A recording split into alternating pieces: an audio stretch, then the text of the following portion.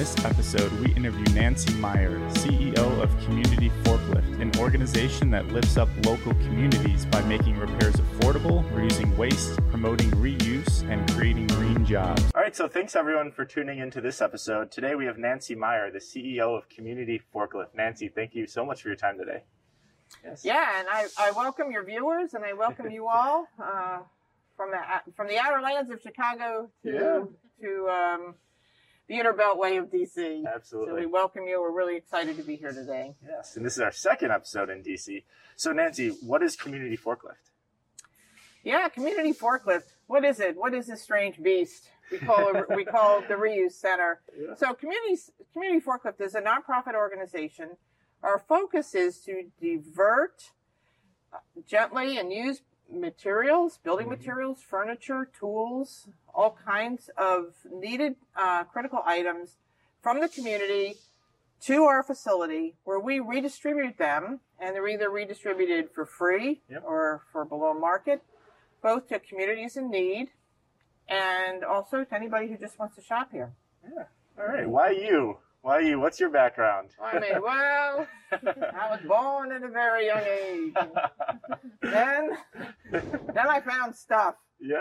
Yeah, so on one level, when I was a kid, actually, where I grew up in New Jersey, there would be these junk days. And I really think those junk days were kind of transformative in a way. It's like I could not figure out why people buy stuff and then they put it out on the street for free. So that contradiction of there's something here, there's something kind of magical in this situation where just having stuff and knowing you don't really need it or want it and sharing it with somebody else has always seemed to me an opportunity for engaging in some kind of community work. And so I actually worked doing a lot of nonprofit work for many years, but before I got there, I was trained as a carpenter. So I was in the Carpenters Union in DC. I was one of the first women to go through the apprenticeship program. I was in a DC union. And so I learned a lot about materials. Then I had also worked doing nonprofit work. So I sort of had both skill sets. And when I heard about this place, it had already had opened, not long. I came and I said, I've run nonprofits. I can really swing a hammer. Yeah. And I know what all this stuff is. I think I can help you. Well, I had no plan to be here, really. But I've been here 15 years now. And so what really struck me, and so what I really started thinking about, because we were really evolving, is the concept of an organization embedded organically in the work of the community to both create economic and environmental sustainability on the ground. A place to bring people together, to learn, for people to acquire materials, for people to grow together, both whether it's employment, we do workshops and events as well. So it was acting as a really kind of holistic concept. It wasn't just like we're a charity, we're just going to give people stuff. What we're going to act is like a kind of life center, a kind of creativity center of taking stuff. The oldest technology on the planet is reuse, the oldest green technology, and we're going to employ that to an end of supporting community, developing creativity, making better jobs, diverting from the landfill, multiple uses that will innovate, communities. And that's really what it's about. It's a kind of community development that uses, economic development, environmental stewardship, community gathering, community connection to do the work that we do. Wow. There's so many things that I want to talk about that. One thing you said, the oldest technology is reuse. Where did that come from? That was kind of like a mind-blown moment. How would you explain that? Well, it's like I think we've kind of we've sort of characterized things, in a particular kind of way. But I think prior to the intense production of commodities, people, a lot of things were made in community or made by individuals. And so the kind of the real preciousness of the planet and the materials were used over and over again. No one had stuff to throw. You weren't throwing things away. You didn't have, low, poor made quality items that all of a sudden its use diminished because it doesn't, you can't make toast with it anymore, or, get a hole in your sock and you throw it away. There was really a mindfulness of people living, in ecosystems together And in a sense, that's what we're trying to do. We're trying to reinvigorate a concept of like what's really important in life, you know? And it's like we engage with stuff and we need the stuff, but the stuff shouldn't rule us. So the idea of this reuse is a model that really engages and appreciates the creativity of like what goes into being a maker, making things, the production of things, and respecting also that the virgin materials that they come from are limited. We are living in a limited universe, and it recognizes that. You know, and it also means taking the time to care for things, like a beautiful dresser. Okay, and maybe the wonderful thing about a place like this is, you know, okay, you have a beautiful dresser that your grandmother, you know, had, and it's familiar to you, it's sentimental to you, but you don't really like it. So in a place like this, you could bring it, and someone else who loves it will get it. And then you look for, oh my God, you know, that mid-century glass, beautiful, you know, desk I've always wanted, which is actually sitting over there, which I saw the other day, is the thing I want. So it's like it's a really different sensibility. Yeah. Quality of production of furniture now versus 50 years ago. Do you see a difference? You said you have expertise in carpentry, so I'm sure you've seen all types of furniture. Do you see a difference in the quality of the production of things, and what would you think is the reason for that?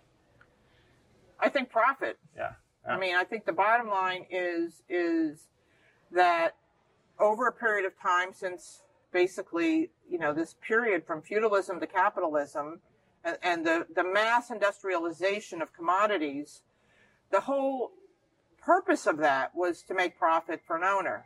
And that's really the bottom line. And so things are made, even some very high-end furniture that we get, and this was actually very shocking to see some of this stuff at first. I mean, there was one day a truck came in with two side tables for a bedroom set, and it was covered with the nose things. They hadn't even pulled them off, you know, but they were like a particle board product. We looked them up. They were probably about a $3,200 or $3,500 item each. Jeez. And particle board. And we handle this stuff a lot, and you could see, so because it had a brand name on it, it was very nicely finished, but if you think about the real value, you know, the real value wasn't there. And in the old days, you know, even 50 years ago, a lot of the production of the wood was actually with real pieces of wood. It wasn't, wasn't manufactured. Composite wood, any kind of manufactured product was just chewed up, you know, glued together, and some of that glue is toxic. I mean, so but it's cheaper. Yep. It's cheaper in labor, it's cheaper in materials. So what value is there really in that stuff? Yeah. And a lot of it can't be reused either. But think about the kind of satisfaction that someone who makes that thing to begin with, how wonderful that is, that somebody to have that kind of opportunity. Now, what is your job? You glue laminate, you know, on top of, you know, particle board. That's what you do all day. Yeah. So it gives an occasion to sort of mine these sort of, they're like an archaeology of reuse, you know, trying to understand the labor. Exactly, Joseph, the kind of questions you're asking me, you know. Once you begin to look at this, it gives you a kind of history of our social and economic system. Yeah. Wow. So I want to get a little bit into the community. This is reuse as political philosophy. I love it. This is all educational for me, for sure. I do feel like the quality of products now is different than some of the pieces that I've had from my grandparents. Absolutely. The weight of it alone, like you pick something up that's made now versus something that was made 60 years ago, and you're going to need more than one person to lift it. That's like a sign itself. Exactly. So you said the location of this reuse warehouse was very intentional, and we talked a little bit before the cameras were rolling about that intentionality. Could you talk a little bit about why this location and the community around that you're supporting? Yeah, so I wasn't here in the very, very initial part of the search, but I learned a lot about it, and it was a really, really wonderful choice because for a couple things. One, we're on a brownfield site. That brownfield site is a contaminated site, and so we are putting it to productive use. Oftentimes, they're abandoned or truck parking, which really brings a lot of pollution. So in that way, we're activating it for a very positive use. we're embedded in a low to moderate community right outside of Washington, D.C., and so we are directly here with people. People can walk over here. Mm-hmm. People can drive, a few blocks to get things that they need. And we provide a lot of support to local small business, a lot of small contracting businesses, so they can come in here and get, some electrical parts. Instead of paying $4 a piece at the big box store, it's 25 cents. Yeah. We used to have a display for how to renovate a bathroom for $100. Wow. And so we showed, you need this many boxes of tile and a sink and a toilet, all under $100. Wow. Which means it's not just good for the person in the community who's doing it, but for the local contractor. They can pay $100 for the materials, and then they can go to the homeowner and they can say, look, I can do this job in 2 days and it's going to be $500. Most of the funds will go to pay for their labor. Yep. So it gives them a boost in the value of their labor, and it gives the person in the community a job at a really good price. So supporting small business, supporting people in the community, which in our community, often there's critical needs. For example, I think I was sharing with you, we had 2 older women who had a house and the furnace went out. And so we were able to get them enough space heaters to help them get by until they had a contractor come in. We've built a laundry in one of the middle schools for kids who needed to have their clothes washed. We have just numerous situations with people in the community who, for example, had a heart attack, they go to the hospital, they come out, and they don't have a working refrigerator, and they have medication that needs to be refrigerated. And it's critical. Yeah. We've had calls from people, and they're trying to keep all their stuff in a bathtub in an ice chest, which is, it's really hard. Yeah. And so it's one thing after another: stoves, refrigerators. Summer in DC, it's pretty darn hot. Air conditioners. So we're trying to really grow this program a lot more. The need is really great. People are under intense economic stress. There hasn't been as much support in the public sector as we really need. So the private sector, like nonprofits like us, are really being called on to do this work. So it's very important. It's being located in some ways, being inside the Beltway in the DC area is perfect because we both have access to folks who want to come and shop for some really funky light fixture. But we also have somebody, Harry the painter down the street, who is able to come in here and get below market product that he can, make use of. So we talked about the community development that you're doing, supporting local people, local businesses, also providing jobs, also the whole sustainability component of reducing the carbon footprint of whoever wants to be a part of this revolution that you all are leading. Exactly. I want to touch a little bit more before we move on to the sustainability component and carbon footprint component. Are y'all able to track or measure the impact y'all are having in any of the areas? I feel like it'd be very hard. Yeah, well, but is there a carbon weight to each item that's sold, and then that is kind of converted into what you would have impacted if you bought new or something? It's a really good question, and over time I think there's been folks working on some different models of trying to figure out whether the volume of weight of a particular item would have a particular offset. What we have wanted to do we would love to do, and we just really haven't had the wherewithal, is so you go to the cash register and you buy something, and you can plug in, I walked here, I rode my bike here, I drove my little car here, and figure out what the carbon offset of your purchase is. Yeah. As opposed to just your money exchange, right? How fabulous would that be? So every time you come and you do something, you can see. It's more than just, right, what your real contribution is. Yeah. Now, we did have somebody here, this was quite a long time ago, was a professor at Catholic University and did a study here. I think what he determined, this was, like I said, a long time ago, that the sort of cumulative effect was about taking 550 cars off the road every year. That's a cumulative effect of the carbon offset that we're having. It's probably much more now because we've grown a lot. But Joseph, that's a really good, that's the kind of thing where it'd be really wonderful to really figure that, to have that really, a more robust kind of provision of that information. The common sense part of it, there's almost no one, in a way, who doesn't come in and say, oh my God, all this stuff would be in the landfill. This is nuts. Yeah. And it's true. It gives you this sense of how much lunacy there is to this constant production and buying and making things when we probably really have everything we need if we just share it and move it around with each other. Yeah. So we're going to get a tour of the place. That'll be kind of part 2 of this interview. But before we do that, I want to talk a little bit about where you see the organization heading. So we talked about kind of the history, what you're doing currently, the model. Where do you see the organization maybe 5, 10, 15 years from now? Another 15 years.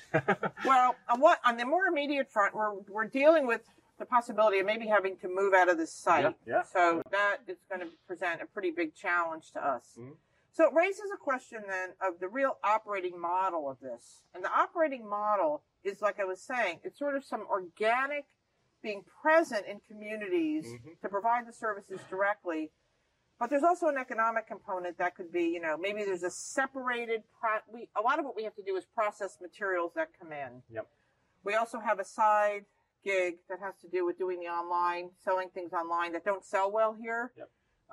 Or a specialty for someone in the community who might need just some very specialized item that we're looking for.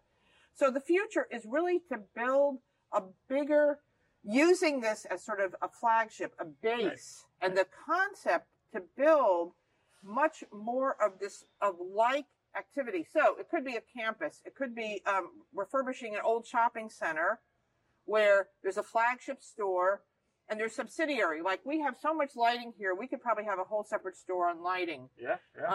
Like a lighting store. Gotcha. Yeah. Exactly. We want to have on site things like a maker space. So we can teach and work with people who both want to do sort of environmental eco enterprise, but also an artist maybe who wants to, has an idea for a 3D presentation. And also skill building. I mean, one of the mottos we say here is it's not about the stuff, it's really about the people. So but you use these bricks and mortar, you use these different kind of space making, place making activities to bring people in the community together. So you have maybe a marketplace. So the idea is to have a hub that generates lots of economic activity, uses reused materials to generate art. You have an art gallery. Yeah. So the idea is to really flesh this out and build a much more robust model. 100 years from now, real stores, old school stores with virgin materials, there's going to be very few. Correct. It's all going to be thrift. It has to be because we're running out of the stuff. Yep. We're running out of virgin materials in the world. And the cost of those virgin materials, like we know, like with gas, we know with timber, we know there's a lot of products that the use cost is very high for us as a planet. Yeah. So that is where we're headed anyway. Wow. How do we make the most of that to build a much more economically just society and community? Wow. Well, how can people learn more and get engaged? We encourage everyone to do something. So we have a very robust social media presence. You can just put us in Google and our Instagram account and our Facebook account and our blog. Yeah. We have our marketing person who I know you all talk to, who's, I will say, the most fabulous marketing person. Yes. And a lot of people know him. So you'll see we do Facebook Live regularly. Yeah. About you guys should check that out. Yeah. So you can call us, come in, talk to us. We're very available. Come work with us. We're looking for staff. We'll be getting our events going again. Hopefully, we'll see what happens with the new variant, but hopefully we'll be getting stuff going again. So it's about building community. So we really, really welcome everyone to come join us. Well, Nancy, thank you so much for your time and sitting down with us. People that are listening, tune over to our video outlets to see this actual tour that we're going to go on right now.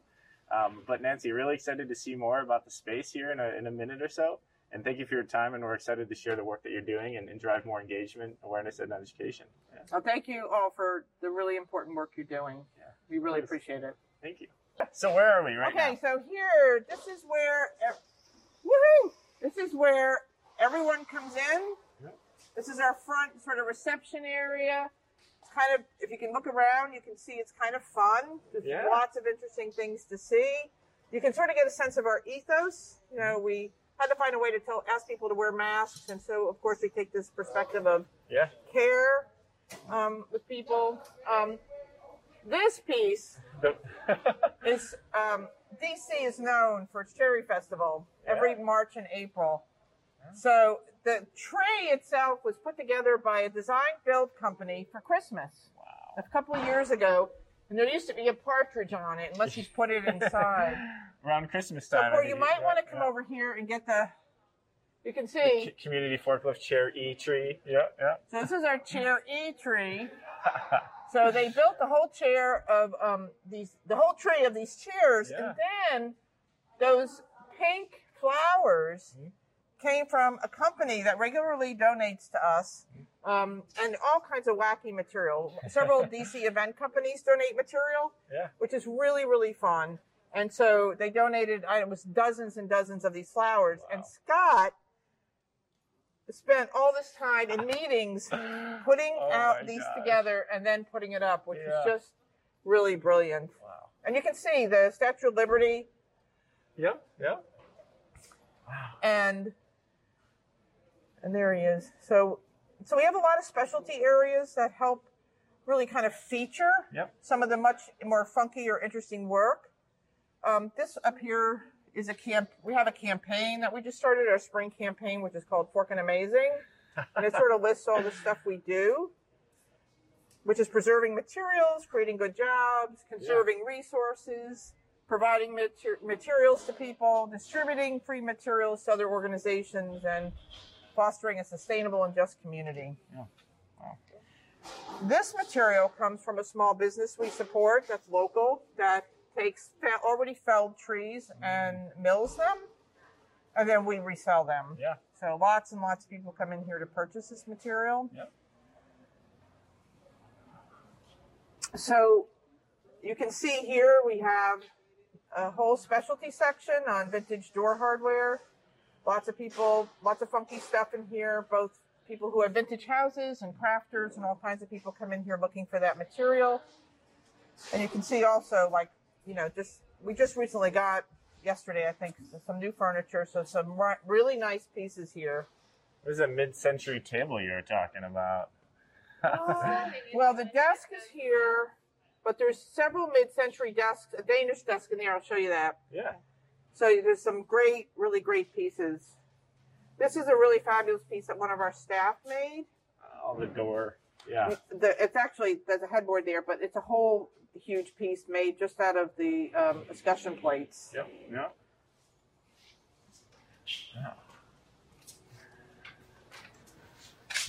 Those are, come on now. That's pretty, those are new, I think. That's pretty funky.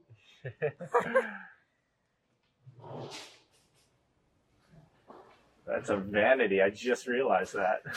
Yeah, there's the DC subway. Yeah. In case you're not sure what that's all about.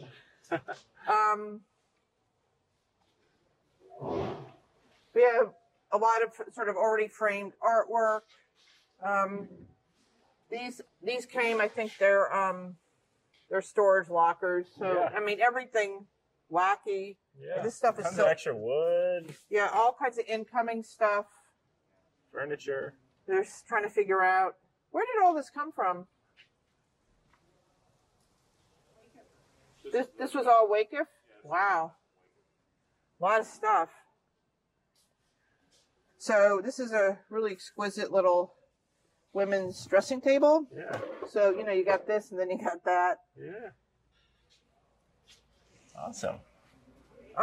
So this is where, at the moment, the trucks come in here and they unload here every day. Yep. So they go out twice a day and they come back in, and whatever they've got, that's what gets dropped off. And it's the biggest mishmash of everything you've ever seen.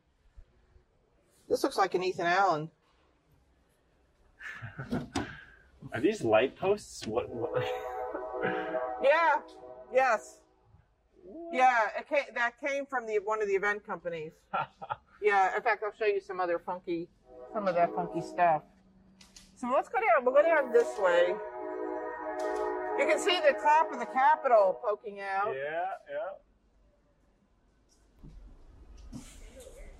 Yeah, that's massive. Yeah, the light fixtures that we get are just sort of unbelievable. Yeah.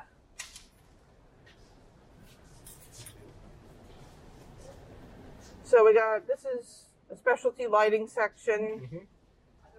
Beautiful we get beautiful mantles. Yes. Sub-zero fridge. We get all kinds of appliances. Now here's your. What is that?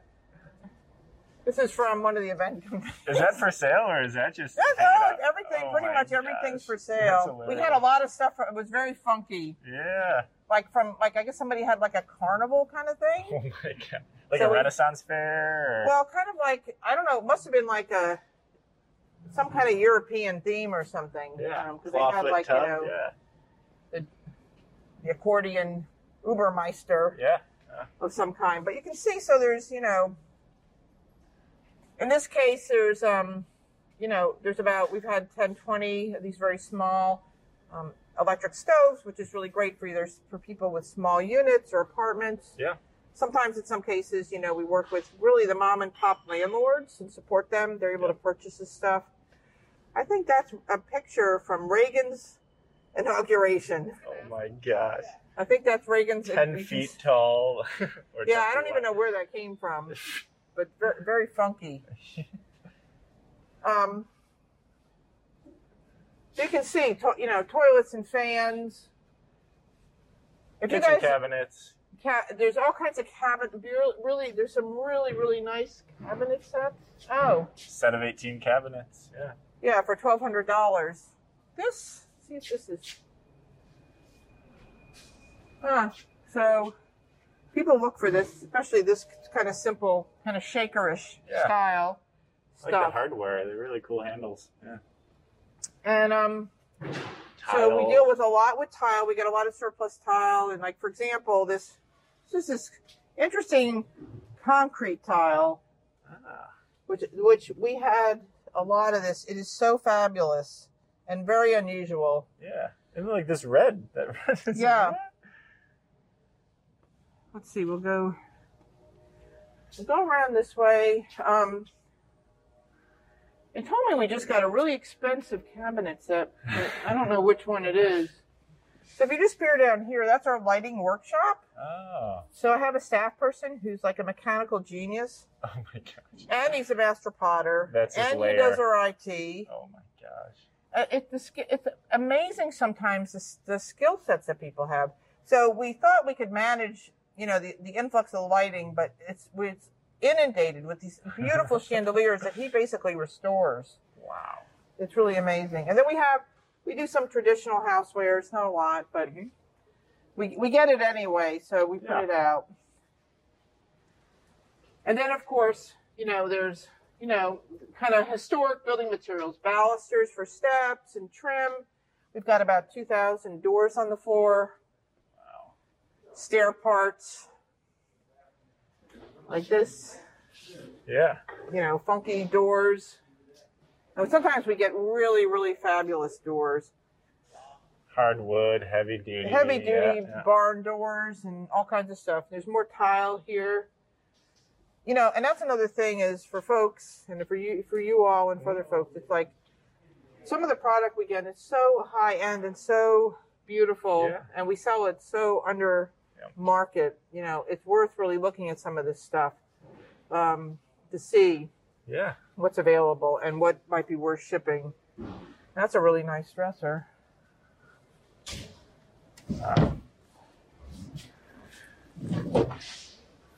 Yeah, my partner was here one day, and actually, she found a really beautiful. I hadn't even seen it. She ended up buying it. Actually, I think it was underpriced. To tell you the truth, after she bought it, I said, I have to go talk to the staff. I don't think they charge you enough for that." She was like, "What?" This is where people drop the materials. Yeah. So it's kind of a mess, but it's like lots of. You want to see it? Sure. So you can just sort of get a sense of. We have very little staging space for doing this, so the staff have to work very quickly. Yeah, the backlog on processing all this. And you can see how much of it's lighting. I don't know if that's ours or belongs to one of the staff. But you'll see everything back here, and it's all day while we're open. The stuff just flows in. Yeah. So he's working on yard stuff. flooring. There's, an old suitcase, windows, vanities. Wow.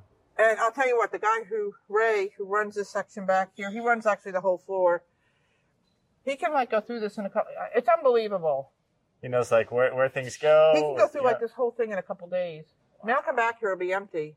And I'd just be like, you just blow my mind. So that's really nice. It's you can just drop stuff off. Yeah. Take it. We also have the trucks that go out and pick stuff up. Yep. Kind of almost inspires you to want to completely remodel a place with just this material, right? Well, if you look at our website, there's a ton of examples of people who have done that. Yeah. And I have to say, even I who have worked here and have a background in art, it blows me away sometimes what I see people do. Yeah. Now, I don't know why these are covered. Maybe they're sharp? It's probably tile that they haven't priced yet. Okay. So they're waiting to have somebody price it.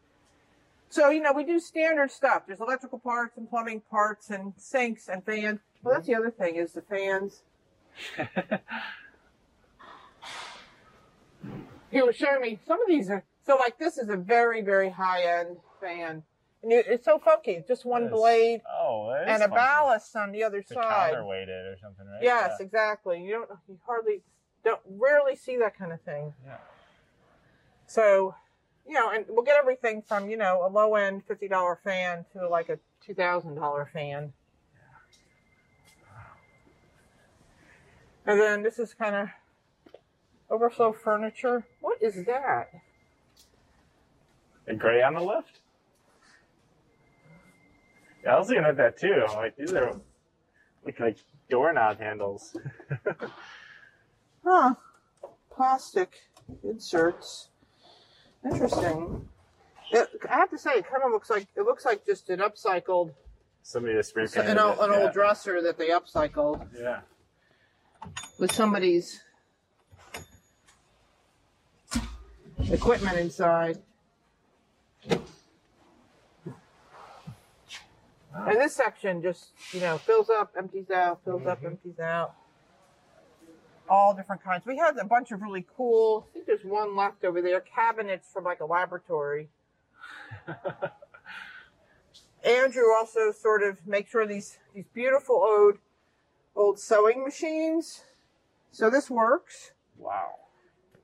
It's an Art Deco. You can see the beautiful decorative work on this you can. machine. The beautiful. The black and then the silver. Yep. Fabulous. Yeah, we do. You do? Yeah. I think it still works. Yeah. A lot of these come from, finally, someone has downsized or what have you. Yeah. And we'll get this stuff. And sometimes it's just sat for years. And so, like the mantles. Yep.